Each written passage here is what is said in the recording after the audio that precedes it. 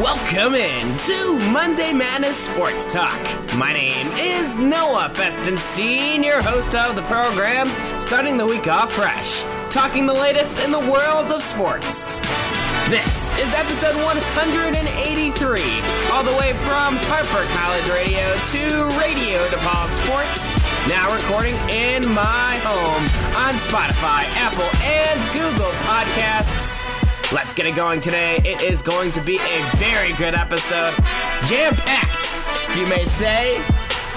Talking off-season in NHL and NBA in October. Never happened in the history of sports, or at least in the history of those two leagues. But here we are, October 12th, 2020. So let's get it going. Very exciting stuff as we get set here for the 183rd episode of Monday Madness Sports Talk. A little bit of different recording environment this week as I'm in my room because my father has finally utilized the office space in the basement. I am taking a stab at my dad for that, but it was just for a joke. I'm just messing with him. It's okay, just as well. I love recording in my bedroom. I actually did that for the first 4 episodes I did as a podcast, and now I'm back in my bedroom, which is still a pretty good recording environment. I got 2 monitors instead of 1, which is nice, so I can use that to my advantage. But I know other teams have utilized other things to their advantage, to the likings of the Los Angeles Lakers last night, winning the NBA championship for the 17th time in NBA history, tying the Boston Celtics for most all-time titles, and I believe that the Lakers are on their way to claiming that, I would say, top of the mountain in terms of titles. You know, you got the New York Yankees in baseball, you got the Red Wings in hockey. There's a lot of speculation as to where this next season's going to go. How is this next season going to play out now, ending at the time where it was supposed to start, which is weird. So I thought about yesterday. It was a season over a year. You've never seen a sports season go over a year, and that's something very rare. It's almost as if they didn't really have an offseason, even though the whole coronavirus hiatus was the entire offseason as is. I'm going to get into more detail about that. I'm actually going to start the show off with basketball today because I feel like that's the number one point of emphasis today, considering what happened last night with the Lakers winning the championship. I also want to talk about the Miami Heat and their amazing, I would say, effort, especially Jimmy Butler, Duncan Robinson, Tyler Hero, etc. Adebayo had a fantastic game yesterday, even though they got blown out. So we'll get into that in the first segment. Second segment is going to be NHL, because I want to talk about the 2 leagues that are now officially in off-season. A little bit of a segment in NHL, because I want to talk about free agency. Corey Crawford, of course, did not sign with the Chicago Blackhawks and now has signed a 2-year deal with the New Jersey Devils. I'll talk about maybe the Blackhawks' potential goalie situation and maybe other options the Blackhawks can use in the free agent market. Next up, I'll do MLB playoffs. We got the ALCS, NLCS going on right now. NLCS gets underway tonight. ALCS Game 2 happens today, of course, last night. The Tampa Bay Rays pulling off a 2-1 victory over the Houston Astros in the first game. And then we got the Los Angeles Dodgers and Atlanta Braves tonight. It's going to be a fun matchup. I think Fires is going on. And I think Buehler and Fires should be the matchup in that one, which is a fantastic pitching matchup. But Fires is the best pitcher, I would say, in the National League by a landslide, with the exception maybe Trevor Bauer and then maybe a little bit of a Yu Darvish to back that up. And then to end the show today, I got to get into some Week 3 in NFL, or Week 5 for that matter, in NFL action. So Week 5. With the Chicago Bears winning on Thursday. Maybe talk a little bit about that. And then to finalize the show, I'll probably get into some UFC. Talk about this fight night we saw this past weekend. It was Moraes versus Sandhagen, and also an unbelievable knockout that I want to talk about. because it was just that unbelievable, I guess. Alrighty, so that is that for today's episode of Monday Night Sports Talk, 183rd episode here on October 12th, 2020. I will be back in just a bit here to start it off with basketball. Right quick, stay tuned.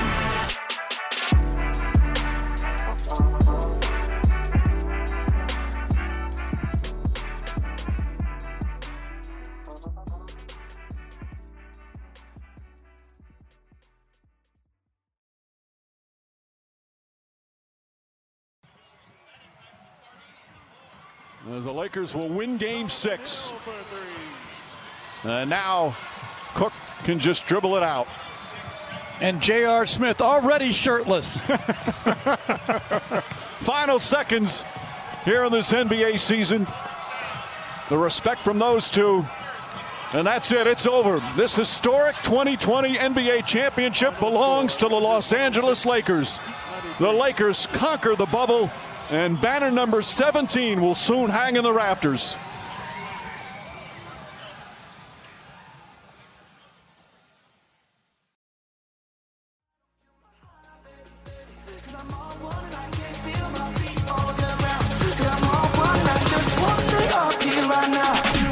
Welcome back to Monday Night Sports Talk. My name is Noah Festus, bringing you back in here to the first segment of the day here on episode 183. So that is Lost Kings. Don't kill my high, because I'm sure the high that Jimmy Butler was on after Game 5 was, well, pretty high. And I'm sure that his exhaustion levels were pretty high too after playing nearly all of the entirety of the game. Only but 47 seconds Jimmy Butler played in Game 5, and you can see it in his exhaustion in Game 6 with the Lakers absolutely walloping from point A to point Z, winning the game by a score of 106-93. Let's look at the stats, even though the stats aren't even being given to me on Google, so I don't know why. But I know that Jay Butler did not have his infamous game that he was looking for once again to help the Miami Heat once again at least survive another day. To me, it was a matter of time before the Heat lost. Let's look at the Heat's wins. Look at Game 3. When they won 115-104, they missed two of their starting players in their lineup, and the Heat still won behind the great efforts of Jimmy Butler. And you can't do that for so long. Greatness only lasts due to the, I would say, element of exhaustion. I mean, you can't keep up that effort 7 games in a series. I know Jimmy Butler hasn't been in the finals before, and this has been new. This is something new to him. This is not something new to LeBron James. This is his 4th NBA title out of 5 chances, or 6 chances for that matter.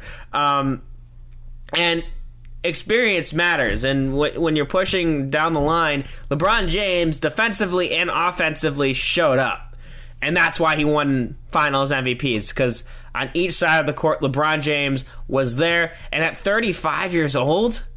Are you kidding me? I want to talk about. I don't talk about LeBron James much, and a lot of people, I would say, are very adamant on him being the greatest of all time. People are saying, "Oh, he's not the greatest of all time because he got Michael Jordan with his 6 rings." And last week on the show, when I was talking to Caesar and James, I was like, "That's BS. Why are you comparing LeBron James to Michael Jordan? Why? That doesn't make any sense. 2 different eras." 2 different players, stylistically, that have accomplished unbelievable things, respectively. I think when I do compare LeBron James to that kind of guy who's won 6 titles, Michael Jordan did it with the same team. He did it with the Chicago Bulls, which makes him great in Chicago Bulls history. LeBron James has engraved his name in the lure of 3 different teams. The Cleveland Cavaliers, I would say, is the most ideal, the most notable, because that's where he's from. He's an Akron kid, so he wants to win a title for his hometown city. Couldn't do that initially, after in 2010, then moving to Miami, winning the 2 championships that he won there, going back to Cleveland, then winning a championship there, then goes to LA as a 34, 33, 34-year-old and wins a championship there. Of course, with the helping hands of Anthony Davis, which definitely is the player he needed to make a title run. So shout out to the Lakers organization for making that happen, because if that wasn't the case, I don't think LeBron would have made it as far as he did this season without Anthony Davis. Also, Alex Caruso. I didn't really see Kuzma this series, so I'm not going to say his name, but you get the point. LeBron James had what he needed. He took advantage of it and won the NBA Finals. Simply said. So, here's my little thing about LeBron James. He's the greatest of this era. He's the greatest of this generation. No doubt. Period. The things that he has accomplished, I don't think can be mirrored by any other basketball in the future. His storyline is what sets himself apart. Like I just mentioned, moving away from Cleveland, going back to Cleveland, winning a championship that he promised Cleveland to do. Goes to LA. Every single team he played for, he has won a championship for. I can't recall any other NBA player that has done that. I think that's what makes him great in this era. That's what differed from the Michael Jordan era. Michael Jordan didn't win 3 championships with 3 different teams. You won it with the same team. This era we're living in right now, let's embrace what we're seeing. Instead of comparing LeBron James to Jordan, even though I'm kind of doing that right now, let's embrace what we're watching in LeBron. Because, first of all, he's not done. He's got a couple of years left. So we still got more greatness to see. So let's embrace it. Let's just watch the greatness happen. And that's what we saw last night with LeBron James winning his 4th NBA title, was greatness being assured. I mean, if it wasn't assured enough, but I'm out of words. I'm out of compliments for LeBron James. I've complimented him too much, but this guy is a force, not in just the NBA, but in the sports world. People look at basketball and the superstar they think nowadays is LeBron James. They're not thinking of MVP Giannis Antetokounmpo because he didn't do anything in the playoffs. I thought that LeBron James should have won it this year, to be honest with you. No one's thinking about Luka Doncic right now because Luka Doncic is out. It's all about LeBron James. At some point, every other year, it's all about LeBron James. You don't stop hearing his name.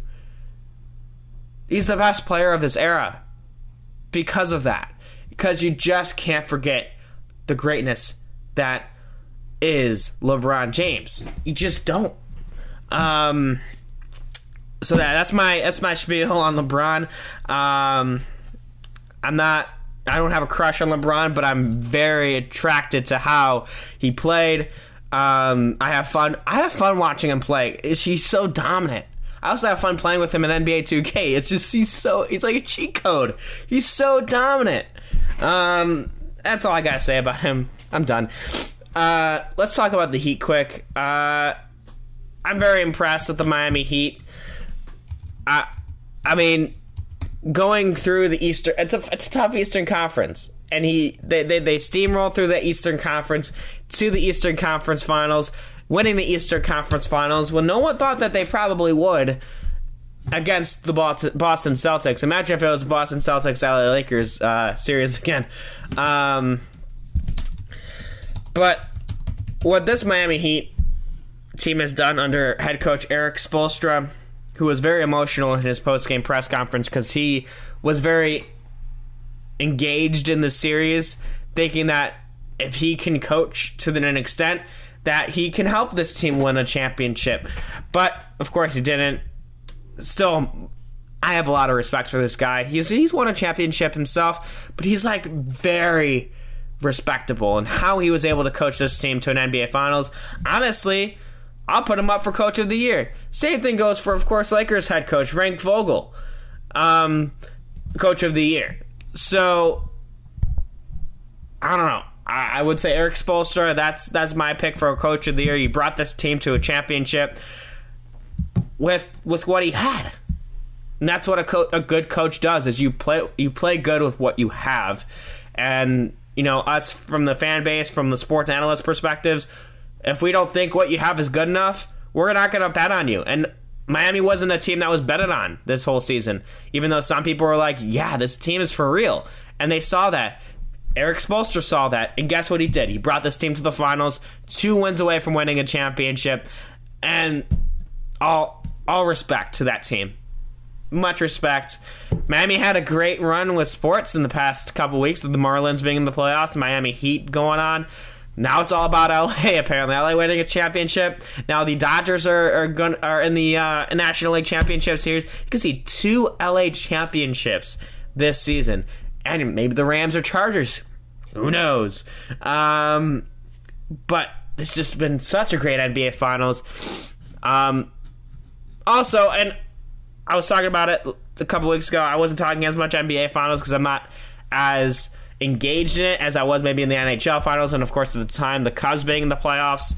But hats off to the NBA and what they were able to accomplish in the bubble. No one ever thought that they were going to be able to pull it off like that. First of all, at the beginning, it was a little sketchy because there was one positive test here and there. But ever since then, it's been no problem for the NBA. All of their protocols, their safety procedures, everything was spot on. And they made it happen.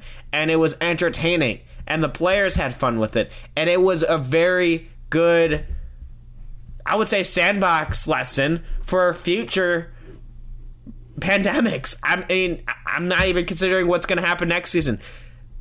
What happened this season with the NBA and all other sports for that matter is they've set standards for the future in regard to showing why sports are important in this world, to keep it going, because it brings people together. The NBA Finals, no one's there, but people are still together watching it, enjoying the action.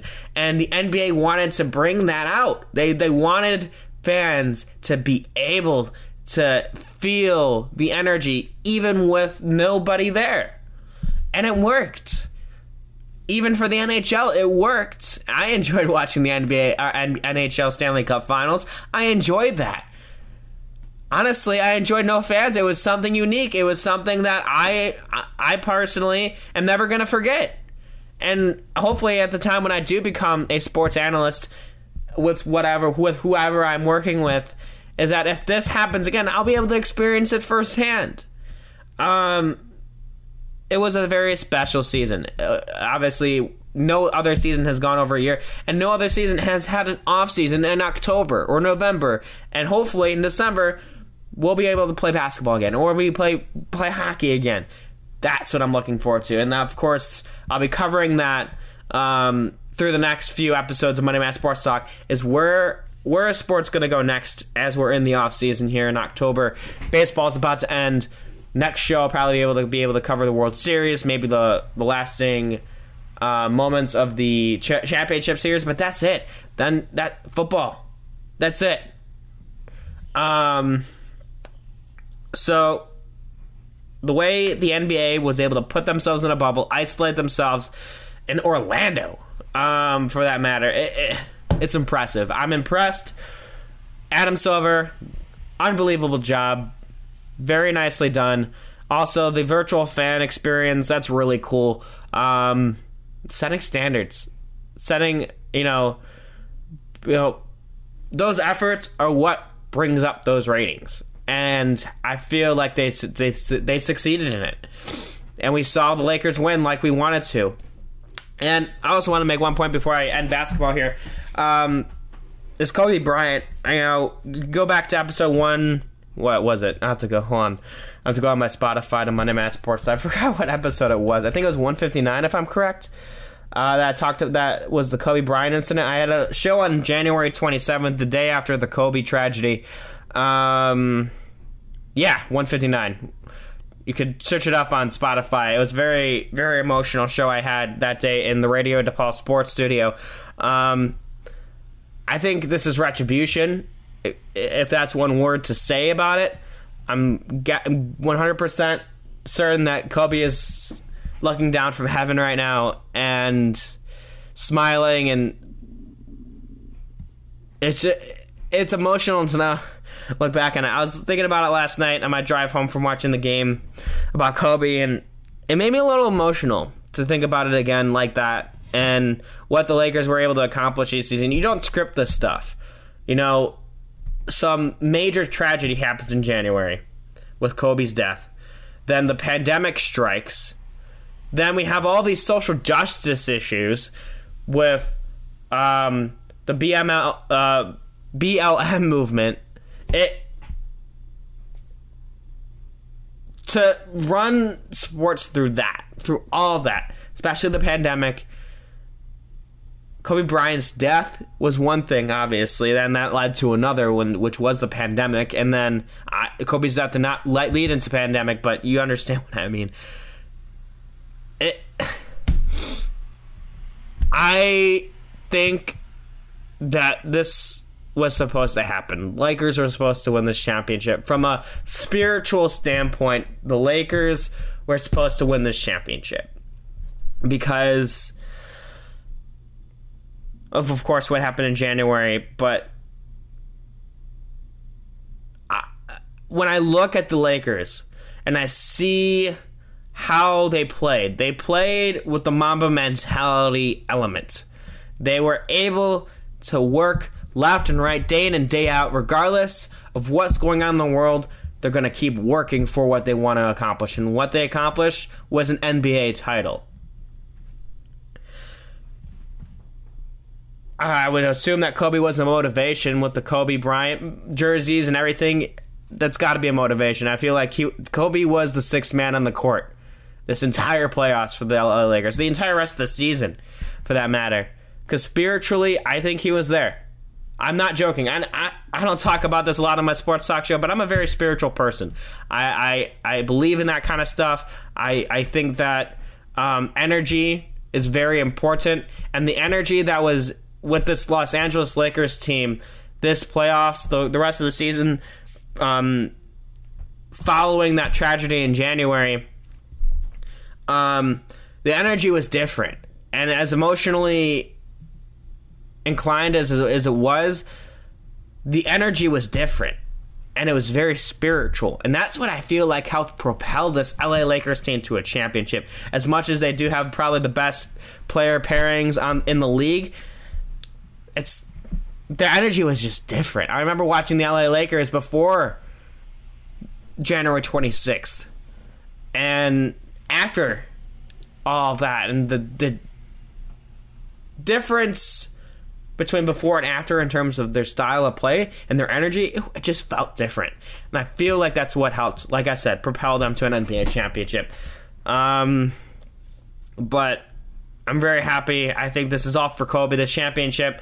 I'm sure that Kobe is holding his in heaven. He's got his rings, palm to his finger, saying, "We did it again."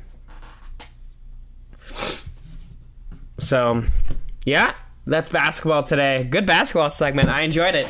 I don't really go this much in basketball too much. I'm not as inclined in basketball, but hey, not bad at all. We're going to go from NBA basketball to NHL hockey. First off, the audio I played before in this segment with the NBA Finals, the final seconds. Thank you to NBA.com for that audio. I really appreciate it, of course.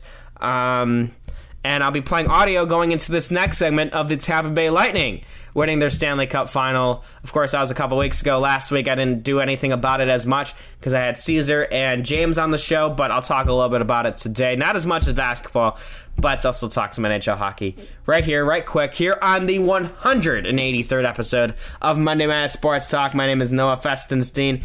Be back in just a bit. Stay tuned.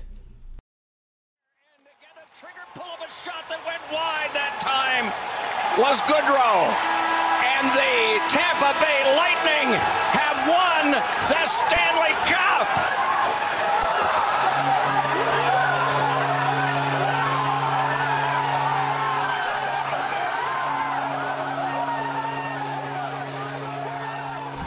And those are the sounds of the 2020 Stanley Cup champions, Tampa Bay Lightning, the first time they've won since 2004. Now, officially starting the 2020-2021, potentially 2021 offseason. We don't know how long this offseason is going to last, either, of course, for the NBA and NHL, but I can say one thing is NHL free agency is off to a very, very fast start. First, before I get into free agency, talk about the Tampa Bay Lightning. Steven Stamkos, congratulations to that guy. Obviously, I pick and choose my one player out of each team that I really wish to win a Stanley Cup, and Stamkos was one of them. Of course, he had an injury and a very cool moment in Game 2, scoring a goal coming off of an injury, but then did not play the rest of the series because of such injury. But all of that aside, very happy to see him win. Some other guys like on the Stars I've wanted to win too, but you got winners, you got losers, and that's the way of the game. And also here in free agency, that's the way of the game too. So let's look at the goaltenders first, because I think the goaltenders are the biggest, I would say, market here in this year's free agency. And I know the Chicago Blackhawks haven't even taken advantage of it, even though they lost Corey Crawford, their number one goaltender, throughout the past 7 years. First off, Corey Crawford, best Chicago goalkeeper to win multiple Stanley Cups for the Blackhawks in history, because he's the only one who's done it, and nothing but respect for the guy, and I hope nothing but the best for him. I remember watching him when he was playing for the AHL affiliate of the Blackhawks, the Rockford Ice Hogs, when I'm a Chicago Wolves fan, and I watched Corey Crawford play, and I was like, this guy's going to be the next big thing for the Blackhawks, and of course he was, and who can forget his unbelievable performances in the NHL bubble. I mean, the way he played against Edmonton, and the couple games that he helped the Blackhawks win in his performances, also against the Vegas Golden Knights, that one win that the Blackhawks had against the Knights. Unbelievable performance. But that's not what the New Jersey Devils are going to get in Corey Crawford. Signing a 2-year deal for that. Here's some other notable goaltender movements here this offseason. Henrik Lundqvist, not a New York Ranger anymore, but staying in the Eastern Conference Metropolitan Division. He will be going with the Washington Capitals, which reminds me of Bryce Harper moving to Philadelphia in the MLB. This is kind of Henrik Lundqvist doing the same thing, moving within the Metropolitan Division to play for the Washington Capitals. I respect it because I think he has a chance now to win a Stanley Cup. That's the one goalie I think deserves to win a Stanley Cup, who is also, I would say, Hall of Fame worthy. Another guy, Jacob Markstrom, signing with the Calgary Flames. And then here's 3 others. Devin Dubnyk, former Minnesota Wild, is now with the San Jose Sharks. Matt Murray, of course, we know him as the only rookie goalie to win a Stanley Cup for the Pittsburgh Penguins. He did it twice. And now hopefully maybe he could do it for the Ottawa Senators, as now he has signed a deal with them. Braden Holtby, former Stanley Cup champion, well, still Stanley Cup champion, if you may say, with the Washington Capitals. Now moving on to the Vancouver Canucks, who has yet to win a Stanley Cup in their franchise history. I'm just going through the free agents signs. Also, Anton Khudobin, huge player for the Stars in terms of goalkeeping. This playoff signs a 3-year contract with the Stars as well. I'm scrolling through the list of free agent signings thus far, and it's really about goaltenders this year. Really, let's look at the Blackhawks in particular here. Because I think that they're in the most trouble, if any, in terms of going downhill even more, if they can't go downhill anymore. You got Dominic Kubalik, who I think is a very important piece to this Blackhawks offense, signing a 2-year contract. Malcolm Subban signing a 2-year contract. So I guess if the Blackhawks aren't aggressive in the goalie free agent market, that's the starting goalie, is Malcolm Subban. He hasn't proven reliability. I think this is his chance to do so if he actually is indeed going to be the starting goaltender. But a lot of Blackhawks fans do not agree with that because Malcolm Subban hasn't really played a lot in the red, black, and white. And then today, the Blackhawks just signed Matthias Janmark on a 1-year contract. I think the next big signing for the Blackhawks needs to be re-signing Dylan Strome. He's a part of this offense. He's been a part of it via trade. He's an important piece, and I think Blackhawks need to keep him. He's a good guy. So we'll see. That really is it for Blackhawks free agent market.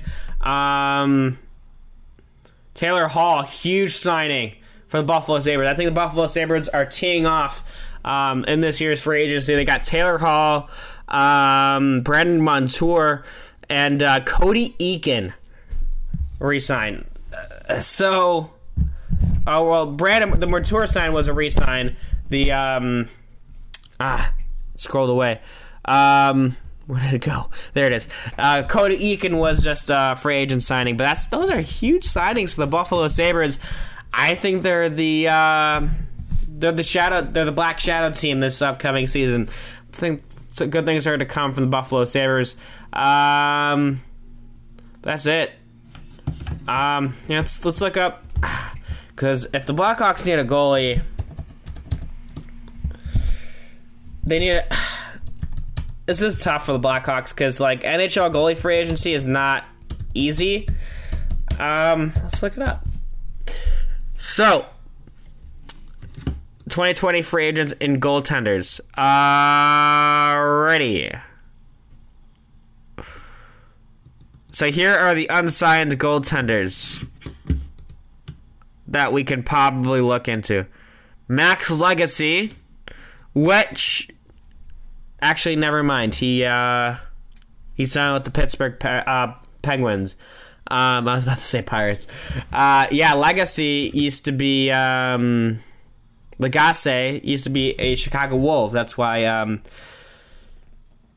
I named him. All right, here is another I say option is Corey Schneider, former New Jersey Devils goaltender. Maybe you do a little switch here. Corey Schneider of the Blackhawks, Corey Crawford to the New Jersey Devils. We're just going to switch off Corey's here. Got Corey Schneider going to the Blackhawks, Corey Crawford going to the Jersey Devils. That'll be actually kind of funny. We're just switching off Corey's here for goaltenders. Jimmy Howard is now a free agent at 36 years old, former Detroit goalkeeper. Now free agent. Craig Anderson from Ottawa, of course. Michael Condon. Ryan Miller, he's 40 years old though, so yeah, if anyone's gonna sign him, it's gonna be a 1-year deal. Zane McIntyre is an option at 29 years old. Other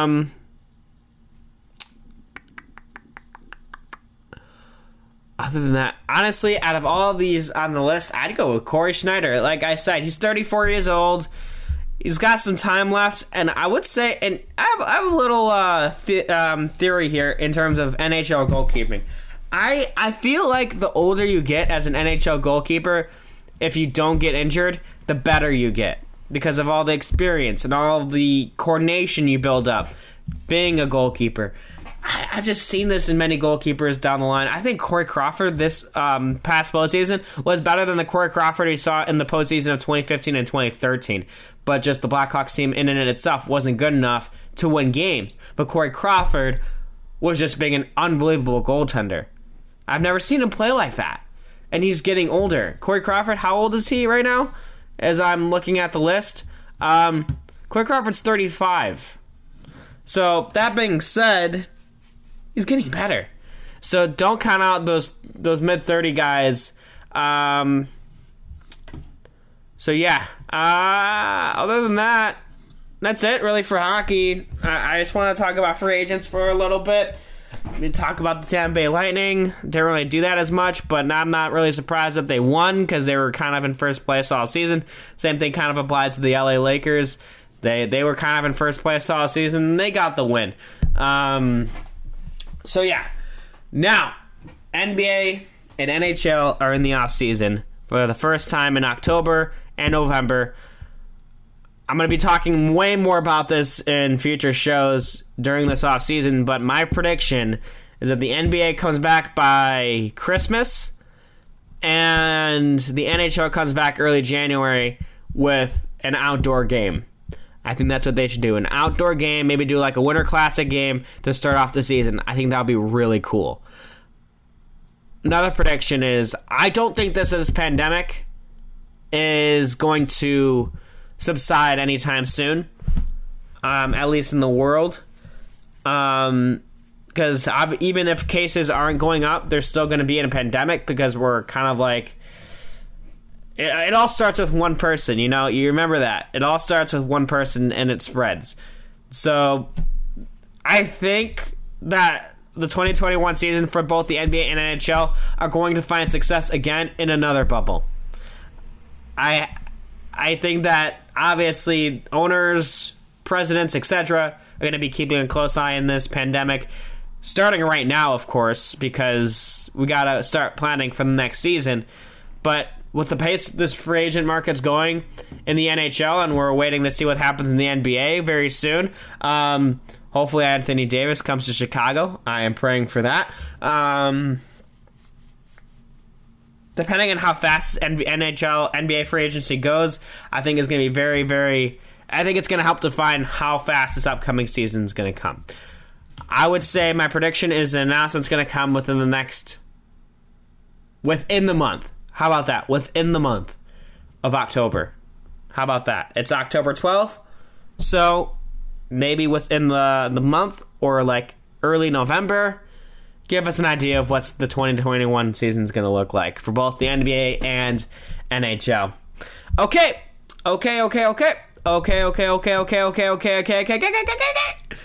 Time to go to the next segment. It is going to be MLB playoffs. That is one sport going on right now that is near its end now in the championship seasons series respectively. So yeah, let's get to it here on the 183rd episode of Monday Madness Sports Talk. See you soon. Stay tuned.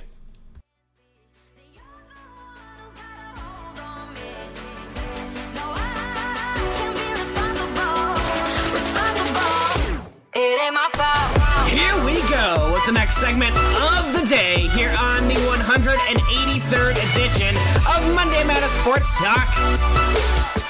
It is your host, Noah Festenstein, here on October 12th, 2020. That was Zara Larson, Ain't My Fault. The R3 Hab remix bringing me in here to the baseball segment of the day. It's going to be actually rather the shorter baseball segment than most, because all I really kind of want to talk about is the championship series. We got no Cubs, we got no White Sox, except we got big White Sox news today because the White Sox just fired their manager, Rick Renteria, and also just announced that Ozzie Guillen is not a candidate to be in a White Sox head coach, even though Chance the Rapper tweeted saying they want Ozzie Guillen back, which I found to be kind of funny, but regardless, Chance, you're not the top White Sox fan. You're the top rapper, but you're not the top White Sox fan. Neither am I, which is why I'm not confident as to who the White Sox are going to pick next. But we had a good idea of what it was like last week's show when Cesar Sanchez, former co-host who is a White Sox fan, was talking about the next options for White Sox head coach. If you want to listen to that, go back to next week's episode for 182. You'll be able to listen to that. It was a great conversation talking about White Sox with Caesar there. But I'm not going to get into much detail because I don't really know much about the options the White Sox have for managers. But I will say that it was the right move to take away Rick Renteria. Ever since the White Sox clinched a playoff spot, it fell. The entire season fell to the ground. Losing the last 8 out of the 10 games. Didn't really play that well in the playoffs. They only won one game. I can say the same thing for the Cubs, but they're not going to fire David Ross, are they? They just hired him. So Rick Renteria apparently isn't enough for this White Sox organization, and now he's gone. So, my take on the White Sox, then, is they shouldn't move any pieces they have now. I think this team has come together very well.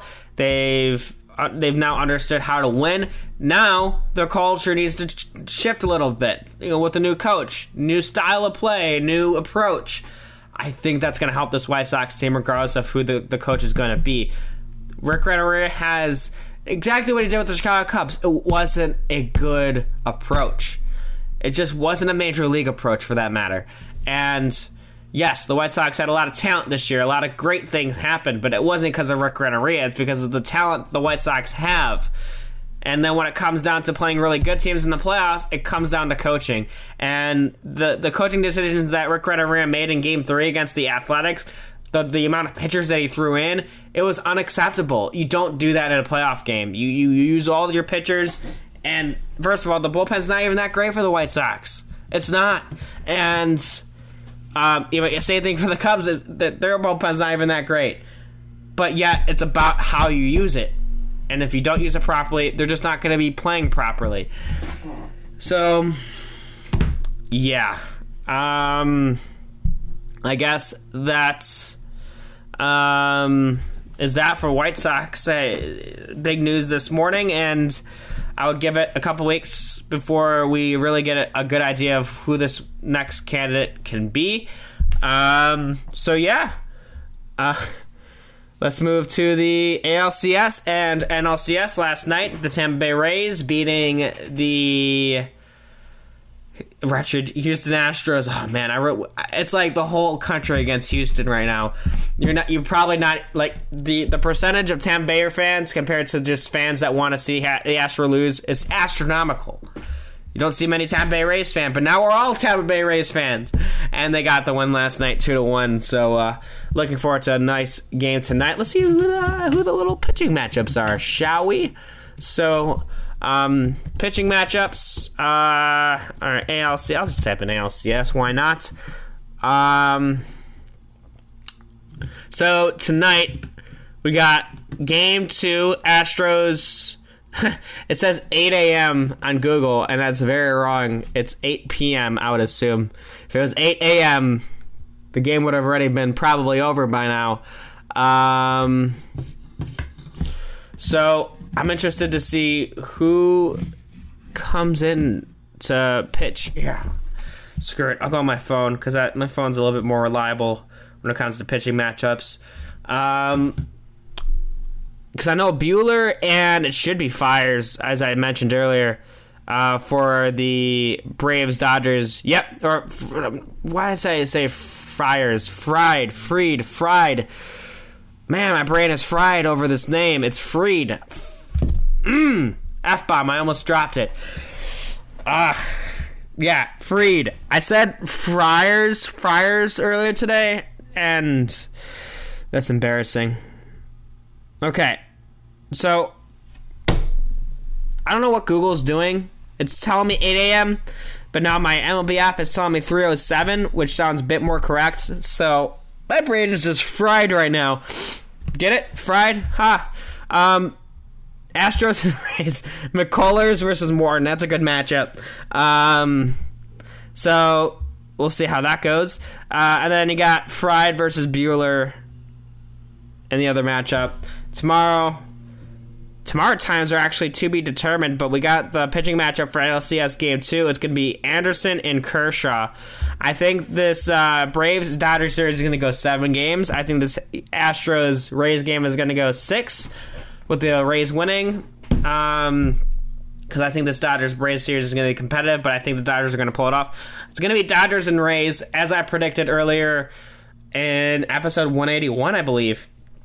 I predicted this World Series. The only thing that I predicted wrong was the Astros being in the ALCS. I had Rays and Athletics in the ALCS, but of course the Astros had to spoil the party there.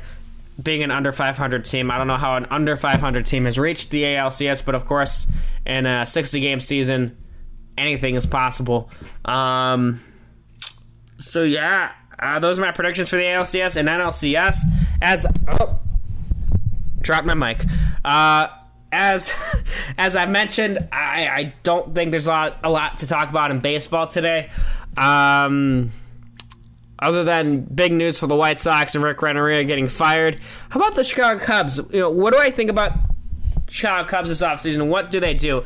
I think they need to bolster their bullpen. I think they need to trade away Chris Bryant. If anyone's a trade piece, it's got to be Chris Bryant, former MVP. He's had some injuries this year. I don't know if the Chicago Cubs are right for him, and he's got a year left on his contract. He's trade bait. Same thing goes for Kyle Schwarber.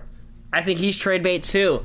Get some bullpen arms in there, and then start developing some new prospects. I'm really looking back at that Jose Quintana trade for Eloy Jimenez, imagining Eloy Jimenez and even Dylan Cease still here at Chicago Cub.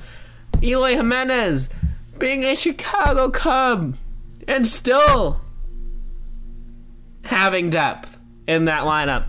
That would have been so good. But no, of course, Jose Quintana, the injured-prone Jose Quintana now,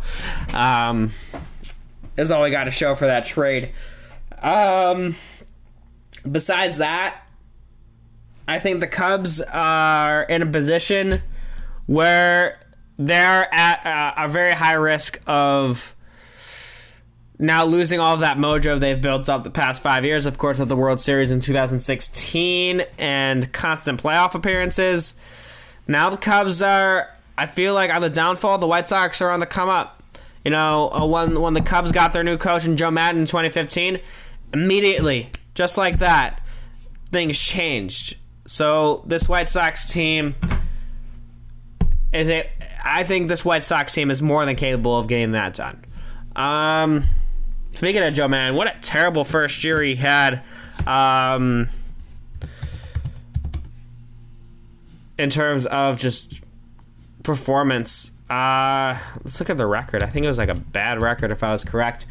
The Angels are 26-34. Not as bad as I thought it was going to be, but still kind of bad. At least they had a good home record, 16-15. But yeah, Joe Maddon, first season as a Los Angeles Angel, could not get it done, even with the expanded playoffs. So yeah, that's it. I think that should be good for baseball today. Because we're already, 47 minutes into the show right now, and feeling it. Having a good show so far, and a couple more segments to go here. The next segment is going to be NFL Week 5 action. Going to talk about the Chicago Bears, and some highlights from this past week, this past Sunday. And you got some more, I would say, awaiting. You got a game tonight, and you got a game tomorrow night. First time I've seen a Tuesday football game in forever. So we're seeing a lot of new things this season, and I'm all here for it here on the 183rd edition of Monday Madness Sports Talk. I'll see you guys soon. Stay tuned.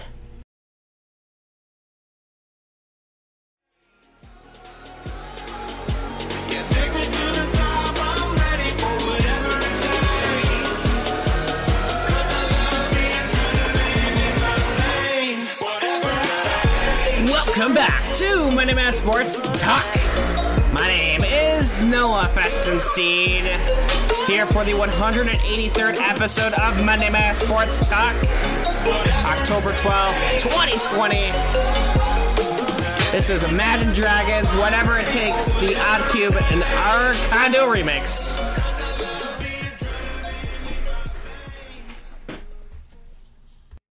Alrighty, it is time to get into NFL Week 5 action. Before I get into some Chicago Bears discussion, let's go through some of the notables, as my mic just almost dropped again. Some notables here from this past week. Let's start off with the Texans and Jaguars. Texans winning 30-14. Ravens all over Cincinnati 27-3. Panthers and Falcons. Panthers winning that one, and I believe Falcons head coach has been fired. So they fired Dan Quinn right here at this point of the season after losing to the Carolina Panthers, who I think has been a surprise 3-2 team this year. However, I'm a little surprised based on this 0-5 start that when the Falcons lost a couple weeks ago to the Chicago Bears, for the second straight week, giving up a 15-plus point lead, that Quinn did not get fired right there and then. Because this team just does not seem like a team that can hold a lead for their life. So, Dan Quinn fired here for the Atlanta Falcons today, just as well Rick Renneria for the Chicago White Sox. I don't know why I mentioned that, but I'm happy about the Rick Renneria firing for the White Sox. Now let's continue here with NFL Week 5 action here. We saw the Giants and Cowboys get after it, and Cowboys winning on a game-winning field goal, 37-34, but that's not the story of that game.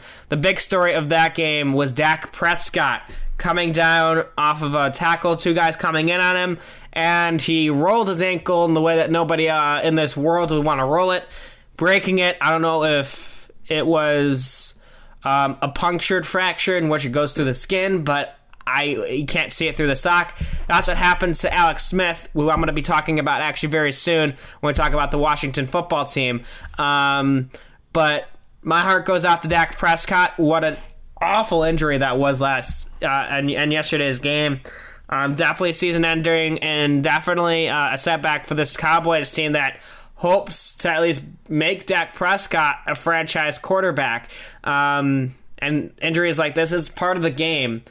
And a lot of NFL players are actually kind of getting together on this on Twitter and talking about it, obviously wishing Dak Prescott the best. And I love that about this league and how they can get together on that. But they all agree on one thing, is that injuries are a part of the sport, any sport for that matter. And it's the toughest part about it. And it really shows how tough you are. So with that being said, speaking of how tough one can be, let's talk about Alex Smith. 2018... Smith goes down with a leg injury, and 632 days later, yesterday now, he plays in an NFL game in which we actually thought that he would never even be able to walk again, or even that, live. The story with Alex Smith's leg from 2018 is, I would say, in my book, top 5 comeback stories of all time in sports, in terms of individual comebacks. Alex Smith comes down, probably the worst leg injury in all of NFL history. Breaking his leg, his tibia, for that matter, which is terrible.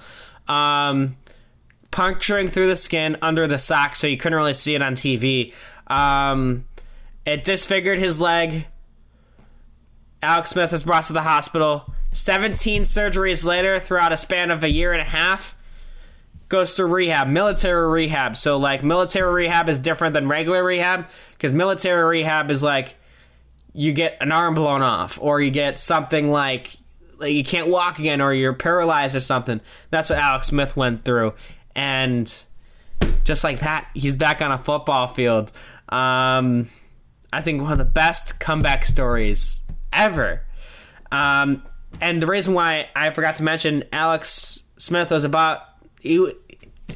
death was a factor in this, because the severity of that leg injury was so bad that it created a bacterial infection within the tissue of his leg that could have spread through the body. And obviously doctors recognized that right away and considered the possibility of even amputating his leg, which is insane.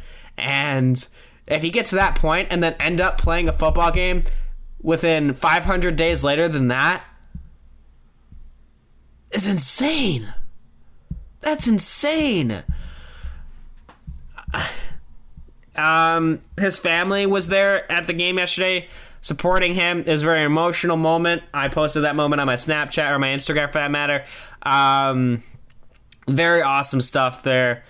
Alex Smith, also, what a great guy he is. You know what he said on the hospital table to his wife? He's like, even though what he's going through right now, this is what he said. I was watching the documentary on it, and I thought this was unbelievable. Alex Smith said to his wife on the hospital bed, "Other people are going through worse right now. We should be blessed with what we're going through right now and all the care that we're doing.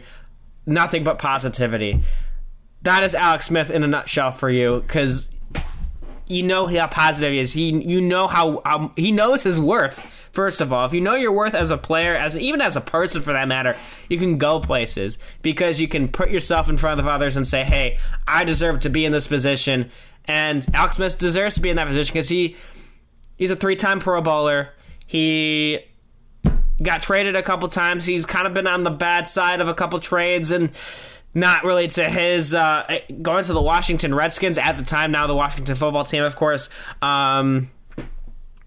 is that he's been through all that and is still being so positive about his outlook. And now that I honestly think that is the reason why he's in the football field right now, is that positivity by Alex Smith. So to continue the scores from yesterday, LA Rams, of course, beating Washington Redskins. I just thought it was really cringeworthy to watch Alex Smith return in the middle of that game against Aaron Donald. And guess what happened in the first play? He gets tapped by Aaron Donald. And my heart just stops when I see him get tackled by one of the best defenseman linemen in the game. My heart just stopped. I was super scared about Alex Smith in that moment. I was like, no, please, don't do it again. Oh, man, what a guy that is. Much respect to that man. One of the best comeback stories of all time.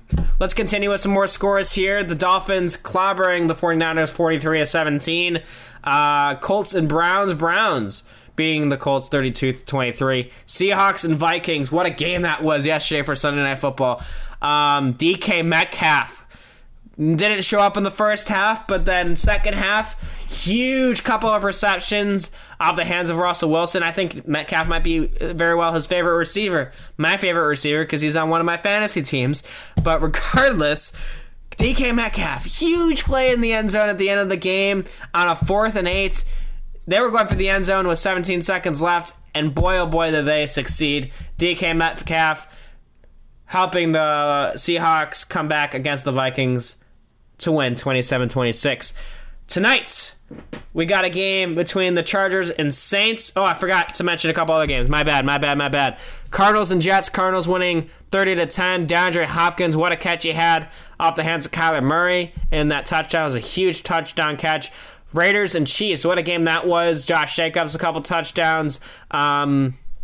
So good game on that. 40-32. Kansas City Chiefs getting their first loss of the season. And I think... Is that it? Am I wrong? Yeah, I've already mentioned Panthers and Falcons. Yeah, and I did not mention the Bears and Buccaneers yet, but I will get that in a second. Chargers and Saints tonight at 7:15. I got the Saints winning that one. They're at home, and they got a lot of weapons offensively. I just think that's going to be a little overwhelming for the Chargers there. Titans and Bills tomorrow. After many positive cases for the Bills, for the Titans, they're now back here playing against the Bills at home. A good matchup for the Bills as they are still undefeated. Hopefully to continue that against the other undefeated team in the Tennessee Titans. Okay, so talk about them Bears. The Bears winning on Thursday night by a score of 20-19. Cairo Santos, the game-winning field goal at the end there, and then a great couple of defensive stops to help seal the win for the Bears, the 4th win of the season. 4-1 now, the record of the Chicago Bears. I said it last week with James that the Bears are the worst 4 or 3 at the time. They were 3-1 or 3-1. The worst 3-1 team I've ever seen in my life. Well, they're still winning, and that's what matters, right? Winning. And they aren't winning in glamorous fashions, and all of the games they've won have been close games, but winning is winning. I'll accept it as such. Bears defense bared down, only giving up 1 touchdown, a few field goals, and that's it. And the Bears really shutting out Tom Brady, frustrating Tom Brady, who thought it was 4th down that last play. I don't know what the heck that happened there. But Khalil Mack, 2 sacks, nearly 3 there. Couple huge defensive plays. Khalil Mack is my player of the game, of course, for that one. I also got my Khalil Mack jersey in the mail, and I'm really happy about that. So I got my Mack jersey, and I'm super happy about that. So yeah, Bears 4-1. And they got a matchup next week against the Carolina Panthers on the road. And that is a hugely winnable game for the Bears. I don't see any other excuse why the Bears cannot win that game against the Panthers. Other than that, because they don't have Christian McCaffrey on that team right now. Other than that, that's it. Packers had a bye week. They're going to be facing off against the Buccaneers next week. So yeah, and then the Patriots game was postponed, I believe, until next week. So to kind of finalize my football discussion here, because we got all these coronavirus cases going on, and that's kind of what happened at the beginning of the NBA, and actually NHL didn't have any cases. NBA season, for that matter, they recovered. So I'm interested to see how the NFL recovers, but if they don't recover that well, should we consider a postponement of the season? I think that's a possibility. If this coronavirus positive tests get out of hand, I would consider that to be a possibility. So, yeah, that is it for football. I think the biggest story this week was the Alex Smith story, and of course, Dak Prescott going down with an ankle injury. He had a surgery last night. Prayers up for Dak Prescott. I hate to see it, a player go down like that. It's not fun. It's not ideal, and it's just not natural. I mean, yes, it's natural for players to get injured, but it's just not a natural way to see a career go down. And I hope that Dak Prescott's career is not over. And our just medicine and medical practices nowadays in our world has done so well that you cannot. I mean, we saw what happened with Alex Smith. The guy was about to get his leg amputated, and now he's back on a football field 600 days later. So, Dak Prescott, I only wish the best for you. And yeah, go from there. And it is pouring outside where I'm at right now. I am in my room in Arlington Heights, Illinois. I'm just chilling, man. I like I said earlier in the show, I just haven't recorded in my room in a very long time, and I'm just sitting back, looking out the window, kind of like enjoying myself. It's raining. I don't know about you guys, but I love the rain. I'm a rain. I mean, yeah, sun is nice now and then most times, but something about rain. It's just when it rains, it's just this aroma. Aroma is a smell. That was a wrong word. Well, it's just this vibe you get from rain. It's not sad for me. It's like reassurance. You know, like rain dropping, reassurance that we got water in this world, that it's coming back down. I don't know where I'm going with this, to be honest with you. But yeah, I love rain. I love thunderstorms. If you ever sit through a thunderstorm, it's relaxing to me. When I'm inside during a thunderstorm, I know I'm safe. Like that reassurance of knowing I'm safe during a thunderstorm and I get to witness it inside. It's just something about that makes me love thunderstorms. I don't know, man. I don't know. I'm being kind of weird right now, so I'm just going to go to the next segment here on the 183rd edition of Monday Mass Sports Talk. I'm going to lead into the next segment with an audio clip from this past fight night for UFC. It was a knockout. Before I get into the next segment, I want to talk about it. Oh my god. I don't know. KO of the year. There's 3 KOs of the year that I have in mind. It was, and 2 of them I think was from UFC 251. Cody Garbrandt knocking out Rafael Ansukayo, and then Sean O'Malley knocking out my dummy. And yeah, Sean O'Malley's knockout on Wineland, Chris Wineland, whatever. Wineland. Yeah, whatever was the name. But yeah, that knockout was also the top 3 knockouts. And then this knockout we saw this past night wasn't from a notable fighter, but a fighter that I think should now be seen as a threat. Let's talk about it here. And this next segment coming up on the 183rd edition of Monday Madness Sports Talk. Let's get it going here with UFC coming up right quick. They are so even on total strikes at the moment.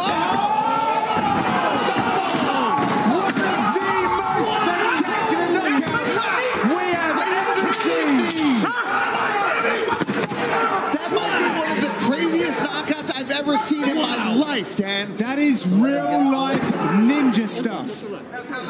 Wow. He hung in the air for 10 seconds. That was incredible. Jump, spinning back kick.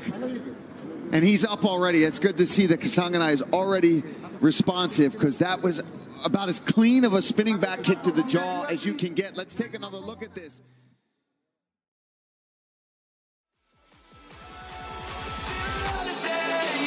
Welcome back to Monday Night Sports Talk.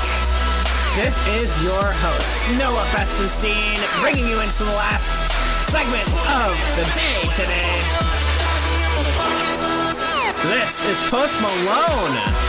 Over now, the Lux Life remix. Here on the 183rd edition of Monday Night Sports Talk, October 12th, 2020. What you just heard was courtesy of the UFC, probably the best knockout I've seen in a very long time. I would say knockout of the year by far.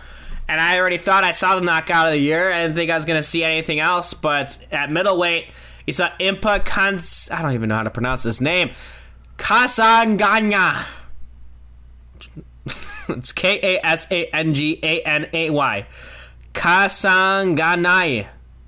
I don't know. His name is Impa. I'm going to call him Impa. Okay? Against Joaquin Buckley. So Joaquin Buckley, coming into this fight, this is a prelim fight. So I'm not watching this fight. I'm here for the highlights. And boy, did he deliver in this highlight. Oh my God, let me explain it. So, this knockout, I'm going to explain it from point A to point Z here. So, midway through the second round, it was about an even fight. Same striking numbers, etc. It's just that one moment will basically define the entire fight. And this is what that moment was. So, Impa catches a leg kick coming in from Buckley. And based on that catch of the right leg, or it was a left leg kick, catches the left leg. So I might have to stand up and do it myself. But Buckley's left leg, he's balancing on his right. After his leg gets caught, spins off of his right leg, jumping, spinning right head kick, flush. I just don't know. I don't know how that was possible. The balance, the accuracy, the power, all of that put together in this knockout. It was also through a block, too. Like, Impa saw it kind of coming. He put up his right arm as he saw that right spinning leg kick and still got knocked out from it. It was insane. Like, I remember watching it for the first time. I looked at the highlight and I screamed. I was like, what? What? How did he do that? So left leg gets caught. Comes up, spinning right leg, flush on the jaw. As I'm speaking about it right now, I'm looking at the replay. That was disgusting. 50K right away. I don't care what happens the rest of the night. That's 50K. Also, we're talking about this fight night. It was Moraes and Sandhagen. Sandhagen coming off of his loss against Aljamain Sterling via submission. That was his last fight, and that was the fight night where it was about the bantamweights, where Cody Garbrandt got his badass knockout against Rafael Ansucayo, and then you also saw the knockout by Sean O'Malley against Eddie Wineland, which was unbelievable. So let's look at some of the notables from this past fight night. It was a UFC Fight Island 5, as it was fight night. Tom Breeze coming back, his first win in a very long time against KB Bueller. I've never heard of that name. Let's look at the main card here now. I've never heard of this heavyweight as much, very, very, very often, but Tom Aspinall, he's 9-2 against Alan Baudout, who was 8-2. Tom Aspinall coming in from Liverpool.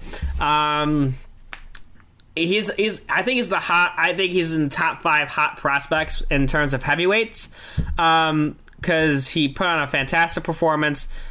Got a round 1 knockout, 1 minute 35 in. He's got power. He used to be a boxer, actually. A boxer turned into a UFC fighter, so his boxing skills are second to none. And as a heavyweight, that's very important. He also got a takedown in that fight, so showing off some of his wrestling. So looking out for Tom Aspinall now. That's a name that I'm going to start talking about now. He said in his post-fight interview that he feels like he's young. He feels like he's got a lot to learn, so he's going to take the fights as they come. Bauda accepted that fight on like 8 days notice, so that definitely plays dividends because Aspinall was supposed to fight someone else. I forgot who the guy's name was, but he's now going to fight him. He wants him next now since he feels like there's unfinished business. But yeah, here's another middleweight fight. Marcus Perez against Dricus du Plessis. Plessis, the South African, getting that win by knockout in the first round. So 2 straight first-round knockouts. And then we thought that in the next fight, the heavyweight matchup between Ben Rothwell and Marcin Tybura. Tybura dominating that fight, especially in the later rounds, giving him the unanimous decision. Not the unanimous decision. Just, it was unanimous. I think it was 29-28 all around. Rothwell losing that fight. Rothwell not happy about it. He actually left the octagon before the decision was made because he knew what the decision was going to be. Featherweight co-main event, Edson Barboza and Makwan Amirkhani. Great fight right there. I thought it was a fun fight to watch. Edson Barboza, I think he's old, but he's still got it. He's still got it. And he wants a title shot, apparently. I don't think he deserves that at the moment. He needs at least 1 or 2 more fights before he can actually enter the featherweight fight.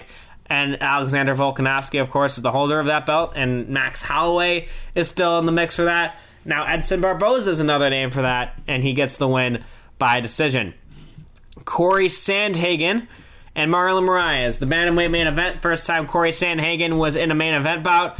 Regardless of his last fight against Aljamain Sterling being a loss. Comes up big time. I would say another performance of the night bonus for this knockout. A spinning head kick for Corey Sandhagen in the second round knocks out Marlon Moraes.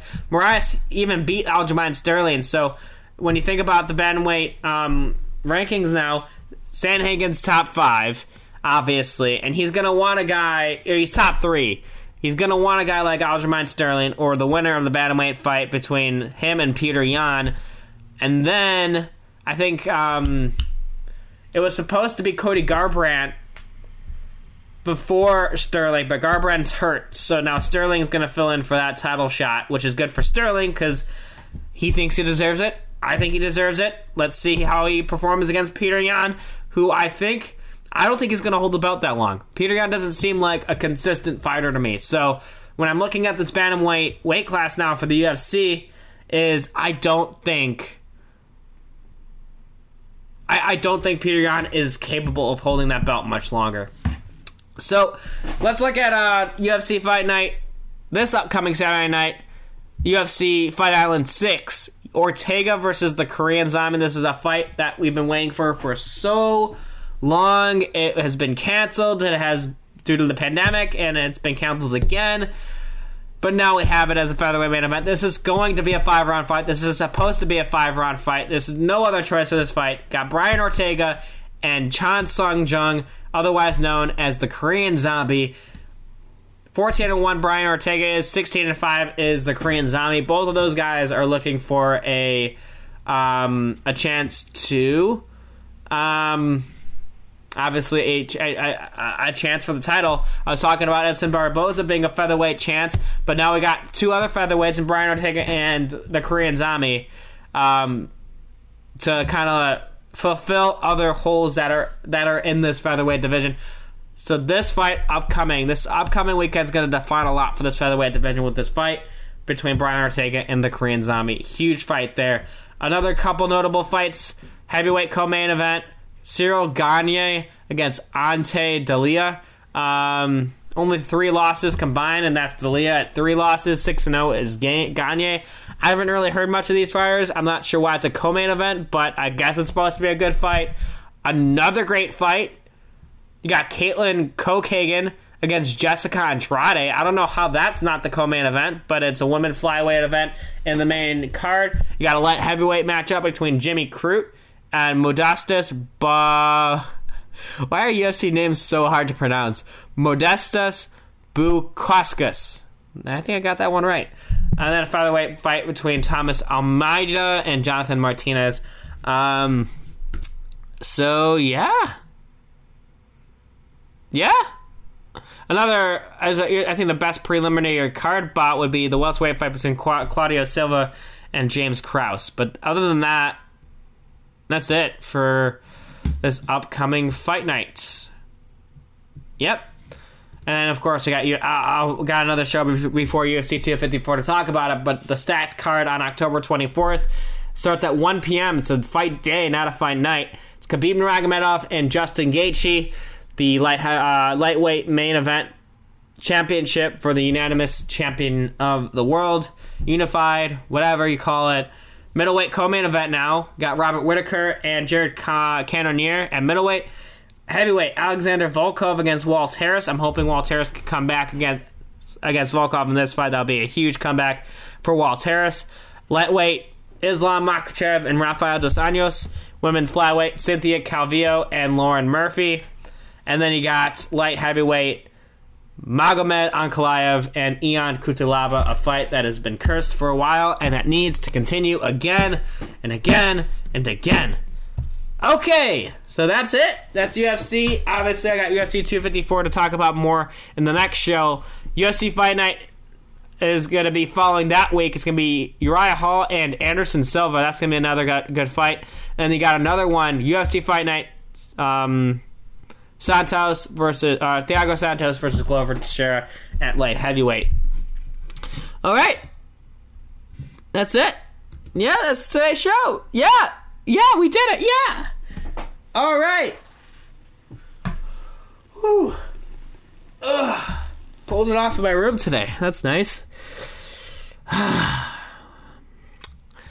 was a nice show, wasn't it? It was fun. I'm just stretching, kind of dying down the last moments of the show here. Come on, guys. All my listeners, stretch with me. We made it. We did it. The 183rd edition of Monday Madness Sports Talk here on October 12th, 2020. It's been an absolute pleasure hanging out with you guys today. And as always, here on Monday Madness Sports Talk, I should have a show either next week. I would hope it's next week because I got UFC 254 to talk about. So next week, got a show, maybe a little shorter next week. I know I said every other week, which is still a possibility, but I've been finding a system for me to be able to find time to prepare and to record my shows. So yeah, that is that. Thank you so much for tuning in, and I will see you all next week for episode 184.